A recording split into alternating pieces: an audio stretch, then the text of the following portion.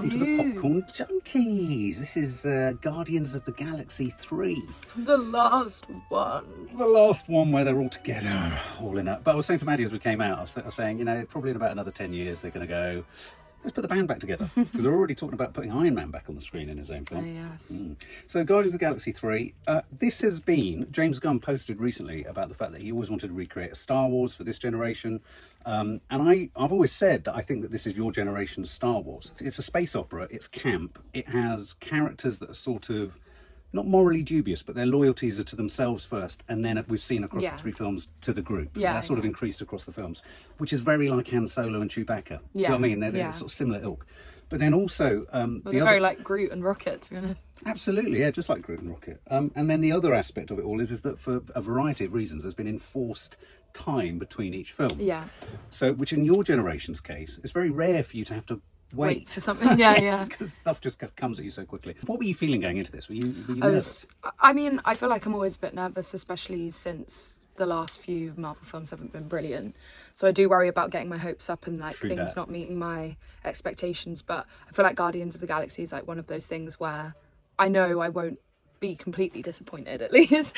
So I went in really excited, sad that, you know, it's going to be the last one of them all together. Absolutely. Worried about what was going to happen in it because, you know, these trailers have definitely been kind of building up to a really sad...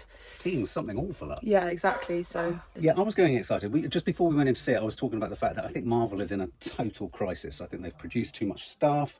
They've become obsessed with Phase 5 and how everything fits into each other. And even James Gunn himself, who's now at DC Films, said, you know, there's only so much we can take of big things, smashing big things, and spectacle rather than kind of character. This is very much Rocket Raccoon's film.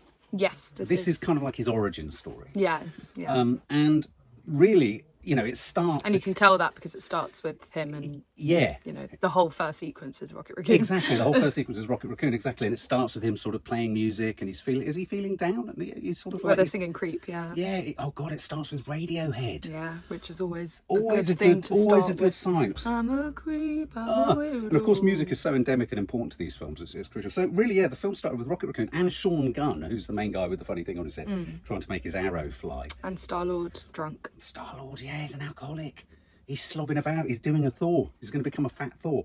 So yeah, we're sort of in this sort of... Is it Nowhere? Is that the name of the place? Yeah. So they're kind of in this sort of enclave. And then suddenly, is it Adam Warlock who smashes him in? Yeah. It's Adam Warlock who fatally injures Rocket Raccoon, right? Yeah.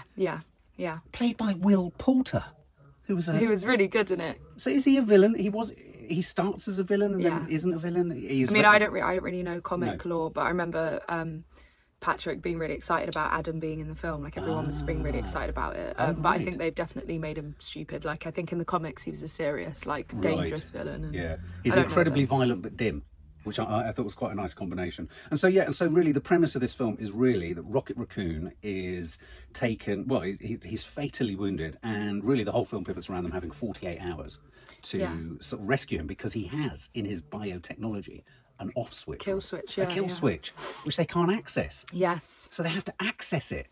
By finding his creator. The creator. Now, this for me is what made this quite a rich film, was the you know, you're always wondering, where's the villainy going to come from? Yeah. Where's the kind of evil? Who's the villain? Yeah. What's it going to be? Is it going to be someone wanting to just smash up the world or destroy the world? And no. Well, but he wanted to destroy the world in what way? By making it perfect. So you had a little bit of, what's it called, where you want to sort of create human. It's a little bit like Nazi Germany. It's that idea. He wanted to be a god. Really. He wanted to be a god. Yeah, thought he was a god. A bit Alien Covenant type thing. Yeah. It's that, and I do like that as a sort of motivator of drama. Yeah. That someone is driven by this deluded narcissistic idea that they can achieve perfection. Yeah. And he's achieving perfection around basically maltreating animals. Yeah. This is all about animal, what was it, vivisection and... Like animal cruelty, and testing, I guess, all of that kind of... I thought it was quite powerful about all of that. So... It's too much for me, I love my animals.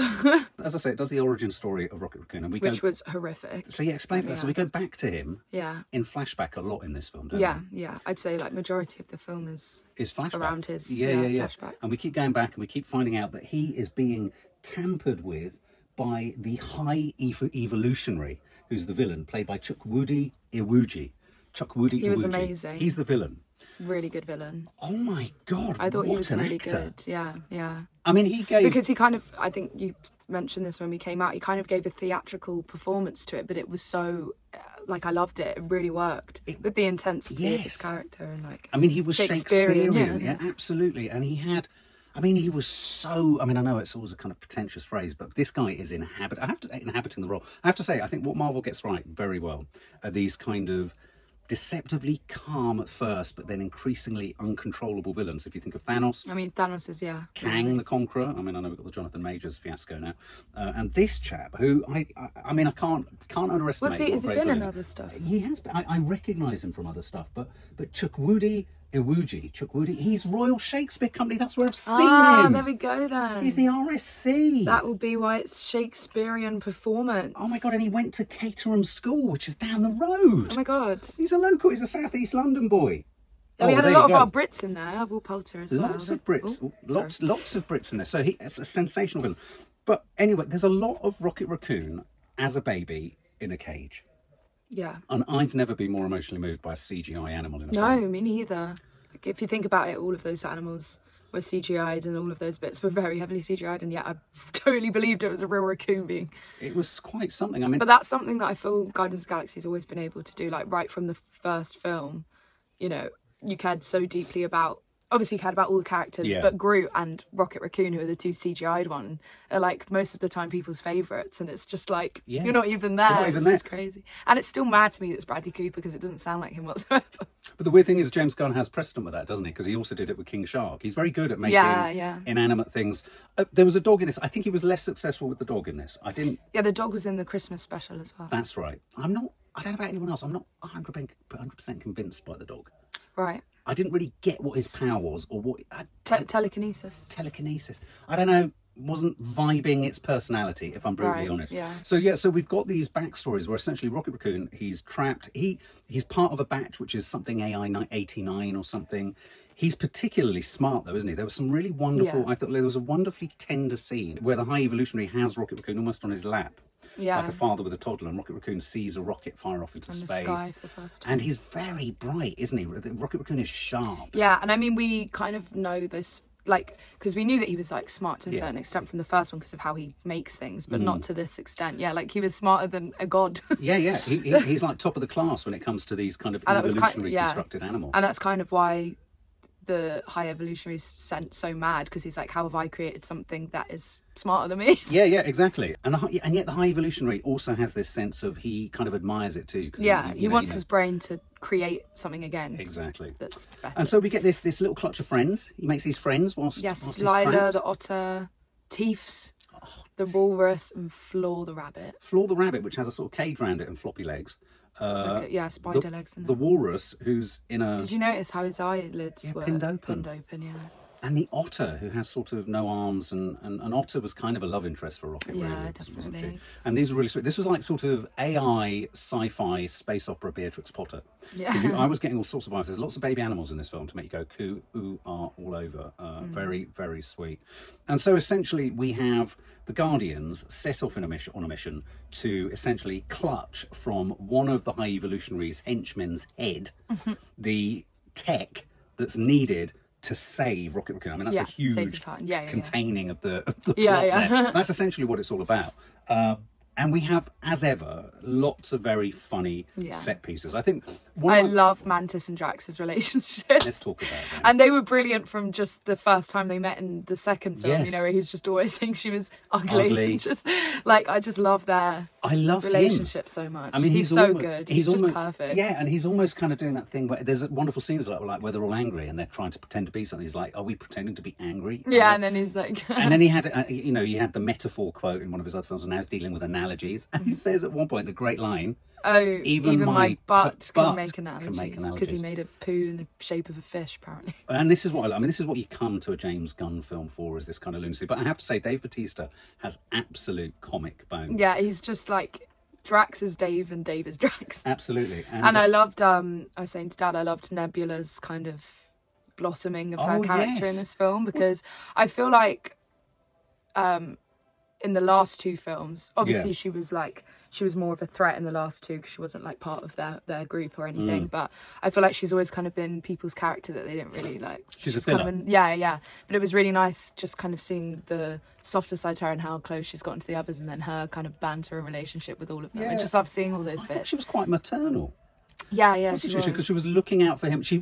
I quite like the way they didn't go into any sort of scripted detail on that, but she was looking quite sort of lovingly on and how much she cared about Rocket being Yes. sort of saved and everything. And then, of course, we've got Gamora back, and so you've got I kind of wanted them to give us a bit more of that. I mean, we got some of it, but the idea that she's forgotten their relationship. Do you think she has forgotten their relationship, or is she just saying it?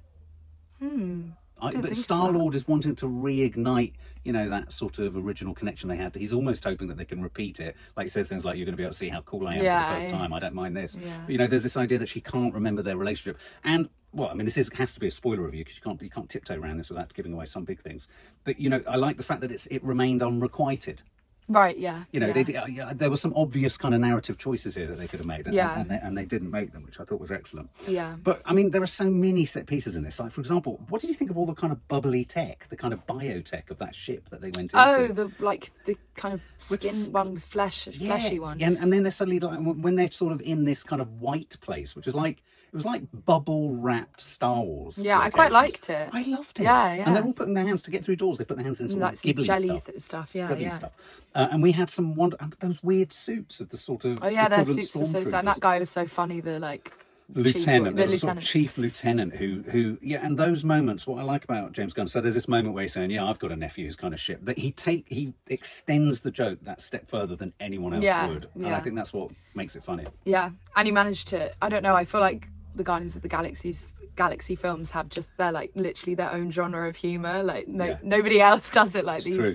Nothing else does it like these. And films. I found with every single one of the Guardians films, each time I've watched it a second time, it's been immeasurably better because I go into every Guardians of the Galaxy film slightly nervous, and so I'm almost because the first one was so good that they good. always had exactly, and you're thinking, God, I want these three films to really hold together for the rest of eternity.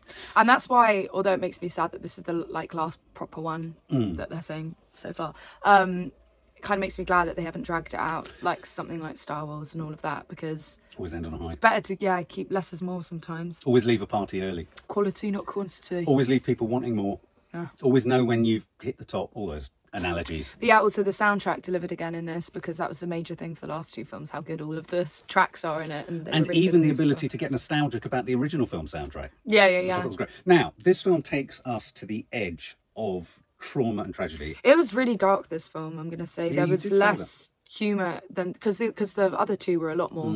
They were a lot more funny, and kind of all the other stuff was just added in, whereas I'd say this was like a dark film with humour here and there. It is really dark. It was really dark. It was really messed up. And it is really dark about who you are, what you are, about the kind of... I mean, I felt it was very much about our time, this idea that, there is a thing called bio-AI, and I think this will become a thing. And I think Rocket Raccoon, this is like an existential film about Rocket Raccoon pondering what the point of him is, what he is, why he's in the world, and how he's in the world.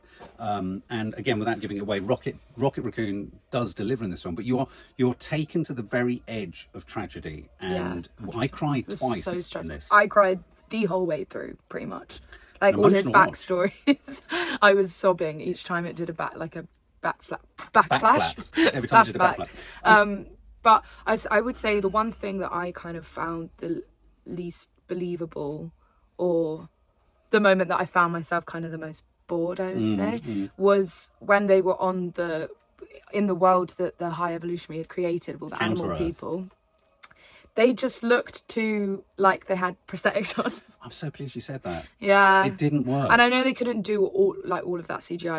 That would have been a lot. But I don't know. I usually prefer keeping it realistic and like makeup and animatronics, but in this case I think they needed to be CGI'd, because they just looked too much like they'd had a snout stuck on their face. Yeah, so this is the moment where they land on that sort of counter-Earth planet, and all the people are animal people.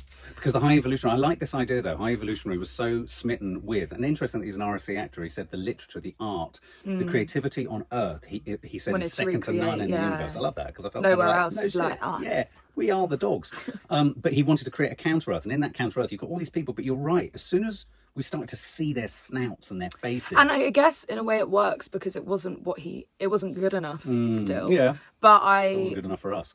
it wasn't good enough for us either. No, it just was a bit too much of them, and I was just a bit like, you just all look too made up. I agree. Considering how good the rest of the film had done all of that kind of stuff, they just looked a bit naff compared to the rest of it. It's like going to a Comic-Con. Yeah, but even then, it was nothing like terrible, but it was just one of those I where know I what was you like, mean. It was a bit saggy there. Look a bit. It was a bit saggy there. And I also think... And it's the thing of when you have that kind of prosthetic makeup on somebody and then they've just got human eyes. Yeah, I know. Exactly, like their eyes just look the same. I tell you what I was hoping. I thought when they were kind of coming into land in that world, I thought, oh, this is going to intersect with WandaVision. I thought for a moment they were going to, because it looked like the suburbia of WandaVision. Right. I thought, oh, they're going to land in WandaVision. But that would have been...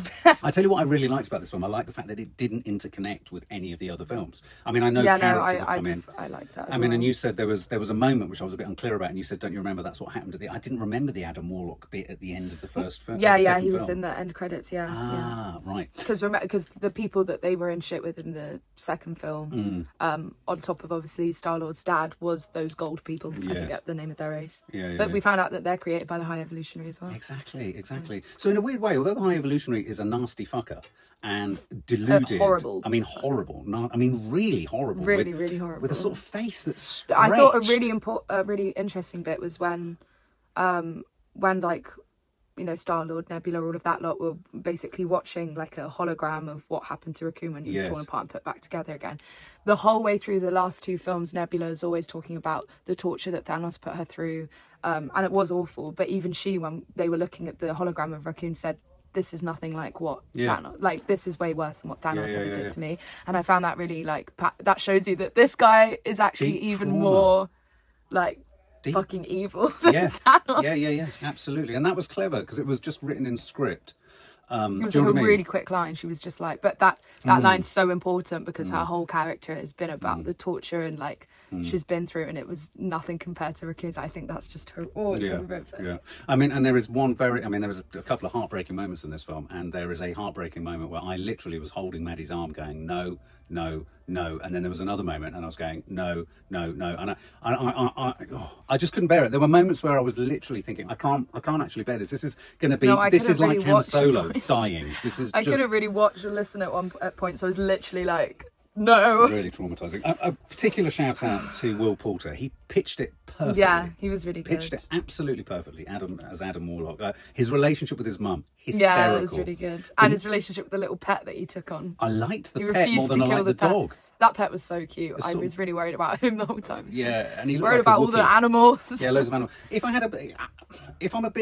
I thought he got a bit soppy, where it involved lots of children and lots of animals being freed. Yes, agreed. I just felt it got a bit... I'd rather just the animals freed than the children. I was waiting for a really dark joke about how annoying kids were. Do you know what I mean? I was waiting for it, especially when there was that moment where they're going, jump, jump. Jump, yeah. Jump. And then suddenly Drax demonstrates he can speak, he's multilingual. I mean, that was so fun. Drax is a star. The name of the actress who plays Mantis, Pom Klementieff. I love her. She's so brilliant. I love the moments when she kind of loses her shit and she's suddenly like, she's just so amazing. What did you think of Zoe Saldana coming back? She was quite sort of austere. I mean, that was her character. She was sort of... Yeah, Gamora's always been like that. I think Zoe always plays her character as well. It's just more that the character Gamora's more... She's a bit of a miserable old cow, though, isn't she? Yeah. No, you sort of want to shake her. I've always found her the hardest to kind of like in all the films. Yeah, you sort of wonder why. Maybe that's why Star-Lord's drawn to... I loved the bit where Star-Lord was trying to chat up the woman in that kind of bodily kind of ship, and it didn't work. And she was gorgeous, though. I loved her. She was her face was brilliant. Her face was amazing. So Zoe Saldana, and of course Chris Pratt as Star-Lord. I thought he was excellent. He's always so good. Yeah, I mean, because sometimes I worry that perhaps with all the success that's spiraled from the first Guardians, has he slightly lost his sense of humour? Has he slightly become a bit too serious? I don't think he's great in Jurassic World and all those films. But I thought it was fantastic. Now, hang on a minute. Groot, Van Diesel gets to broaden his script. And he says, I love you guys. I was sobbing. I was a wreck in this film. Can I say something about Groot? I can't watch it again for a while, I don't think, because it really messed me up. I didn't like the design of Groot in this one. Oh, you don't like Chunky Groot? Don't like Chunky Groot. Oh, I found him cute. I like Ivy Groot. What? Rooty Groot. You know, where there's lots of kind of lines going. Oh, I thought it was really a bit chunky. And also when he develops wings, I thought, nah. Really? Yeah, I didn't like that. Oh, I liked all of that. I thought it was awesome when they kind of infiltrated the ship the High Evolutionary, and he just like whipped out all the guns underneath his that wood. was nice. Oh, special shout out, because I hate CGI fights. I hate all that. There was one particular fight, how they shot so it. Good. When they went back in to save the kids. And they were in that sort of tunnel room. Yeah, it was really well done. I tell you what, that has to. They need to. All the studios need to make a note of that scene, because for me, and I think John Wick does this too. I keep hearing wonderful things about John Wick's fight scenes are really good. Yeah, apparently, yeah, exactly. Is that what they do, which is so good? I don't remember in the early days of Marvel, we'd often come out of films going, it was great, but it was so fast you couldn't really take it in. It was, and also a lot of the fight scenes in superhero films are just boring. It's just kind of but also like they don't do anything interesting with the camera work. It's all quite like punch, punch, punch. But this was like they were going beautiful. Yes, sort of really flowing camera. But Guardians of the Galaxy have always been the only ones that with the fight scenes I've still really enjoyed. That was really cool. Yeah, that fight scene was really good. It was one of the best Marvel fight scenes I've ever seen. And you got a sense of being in it, but you weren't sort of held at arm's length because too much was going on, slow-mo. Really innovative ways of killing people. I love death. It's just really I honestly wouldn't have been surprised if this film had ended up being an 18. I think it's one of the goriest of the like superhero films I've seen in terms of like actual emotional trauma. Yeah, exactly. And I noticed they use they have an allowance, don't they, of being able to say fuck once and shit once and still keep it for kids. Right. And I noticed they use that quite. There was that moment where they're getting in the car. And Star-Lord delivers the F word. Okay, well, again, I mean, a lot of reviews, as Maddie said before we did this, a lot of reviews have been quite average about it. I'm trying to work out what the Rotten Tomato aggregate is. I've seen a lot of really bad, a lot of people saying that it did the classic Guardians of the Galaxy thing of forced humour. I was like, forced humour? I've never felt the humour's forced. There's a lot of people in the comic book hero land that don't like just silly slapstick funny. I mean, a lot of people are getting angry because they think Marvel's just being turned into a joke because obviously the comics are a lot more serious. But I'm just like, fucking loosen up. Yeah, but things like Doctor Strange and Ant-Man, I mean, I was expecting them to be funnier. I thought they became overly obsessed with process, and I totally disagree. I think you come to the Guardians of the Galaxy for humour, and I think that Taika Waititi's iteration of Thor, you come to them for the slapstick and the humour and the surrealism and all of that. And I think obviously, but I mean, even with Thor, I understand it a bit more because Thor started off being a more serious, on a serious note. Yeah, boring. But like Guardians of the Galaxy has always been like the first film was hilarious. Like I don't really understand people, but a lot of people said that it kind of felt very messy, didn't really know where it was ending up. I think it was a bit saggy in the middle. I think the middle, saggy. I think the like kind of end sequence was all a bit saggy. There was a moment, it was the bit where they were releasing all, the what's. Yeah, there was about didn't care about 10 the kids. To 15 I know it sounds minutes. Awful, but I didn't care about. I didn't. I found the kids really annoying. I just thought, come on, come on, James Gunn. You'd have had a joke here back in the day. They'd have all gone, oh no, let's not. But of course you can't. It's Disney. It's the Mouse House and all that kind of stuff. I'll tell you what my top tip for Marvel would be before we sum up. I think Marvel need to not necessarily undo all that they've got planned for the next 86,000 years for Phase 5 to 36. I think Marvel need to take a leaf out of DC's book where they've stepped with the Batman, with Joker 2. They need to start creating almost a label within the label, or a studio within the studio of genuinely dark, adult-orientated Marvel stuff, because I think it will keep Marvel fans happier. Yeah. Because there is darkness in there to be had, and I think... Or just the more emotional side of things, which obviously this one did a lot of, And finally, okay, well, we'll do it, so let's sum up and give it a score. Go on, Matt, do you want to go? So obviously I went in very excited. She did. I was definitely expecting some sadness, because that's what the trailers have been teasing up for. I was expecting, a death. But I didn't expect it to be that sad and that dark. I know I keep saying it was dark, but it really was. I was really surprised by like how far they took it. You went into the intense psychology of Rocket. It really does. Yeah, it really did. But just the animal, like, I'm an animal lover and I can't watch animals be treated. Like, it was really messing me up. So I was sobbing pretty much all the way through this film. I didn't feel it for one second that the humour was forced. It was classic Guardians of the Galaxy humour. It made us laugh. I just love how all of the characters somehow managed to develop more and more with each film, even though you don't think it's possible. The only thing I can ever say about the Guardians of the Galaxy is I just wish there was more of them and their kind of quarrels and their bantering and all of that kind of stuff. There were definitely saggy moments in it. I think the first Guardians of the Galaxy film, honestly, in my opinion, didn't have any sagginess at all. I thought it was like perfect. The second one had a little bit, and I feel like this one's had the most, but nothing that made me like mad at it, or nothing that made me. I didn't feel bored. I just at moments felt like you didn't have to do that, or you could have done it like this type thing. Soundtrack, all the tracks were amazing yet again, and like Dad said, I love the nostalgia of the first film and the first song in the first film. Honestly, I just loved every second of it, even when it was depressing me. So I think I would have to score this film And the villain was amazing. Astonishing. And the villain's been good in all three again. Yeah. Again, always been rich in its villainy. So Who's the villain in number 2? Star-Lord's dad. Oh God, of course. What's his name? Kurt Russell. Kurt Russell. Yeah. Oh, yeah. I'm gonna have to score it a 99.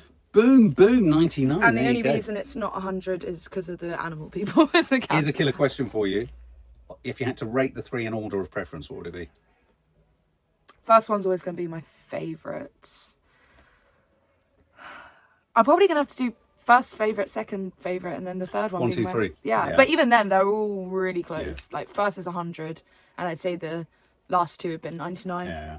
Okay, I kind of agree with almost everything you say there, really. I did feel, actually, at one point, or a couple of points, where this did get saggy, that the very thing James Gunn was critical of superheroes for actually happened, which was, spaceshipy stuff. Whenever I see spaceshipy whatever going on, and it only has to be on screen for 5 or 6 minutes, I think I would have much rather had 4 or 5 more minutes, like you said, of interaction between these wonderfully developed characters. I mean, to have so many well-developed, drawn-out characters in a group, and in quite a large group, it's a little bit like the Avengers, is really quite an achievement and quite a skill. Yeah. So that you and to have such variety in amongst them, and yet they're all sort of brought together. And to love them all. And to love them all. And I got a real sense, again, at the point that, something else sort of tragically happens in terms of the group towards the end. And I thought, oh no, we've got to keep this band together. You can't let this band fall apart and all that kind of stuff. Yeah. And so I felt a real sense of affection and connection. For me, I felt almost emotional, because for me, this has been a franchise that has sat with you since the age of almost 10, 11, up until now. And so for me, it was weird, because you're now blossoming into this woman, and I thought, this is the end of my parenting. Stop! I don't want to be No, this is the end of my Marvel parenting. So I loved it. I was pleasantly surprised by Star-Lord. I loved Nebula, Karen Gillan, Mantis. They all delivered what I wanted. But I genuinely mean it when I say I've never thought I would argue that you need to have somehow, whether it's Bradley Cooper or the CGI operators of Rocket, need to be nominated for something, because there's so much going on in his eyes. Honestly. So much going on. Much. Lots of lovely And in set the pieces. otter's eyes. And the otter's eyes, yeah. Lots of lovely set pieces, brilliantly original fights. I just think shave 10 to 15 minutes off. I think Counter-Earth was bad. Yeah. And my biggest guilty pleasure in this was the villain. He was he really so was good. so I good. can't tell you how And stressed the I fact am. he had his skin stapled on because a bit Rocket had flappy. ruined his face. Yeah, fabulous stuff. So what would I give it? I would give this, because I slightly more felt the bagginess than you, I'd give this 98. Pretty close. Okay, still a 98. high score. Still a high score. I'd fully recommend it.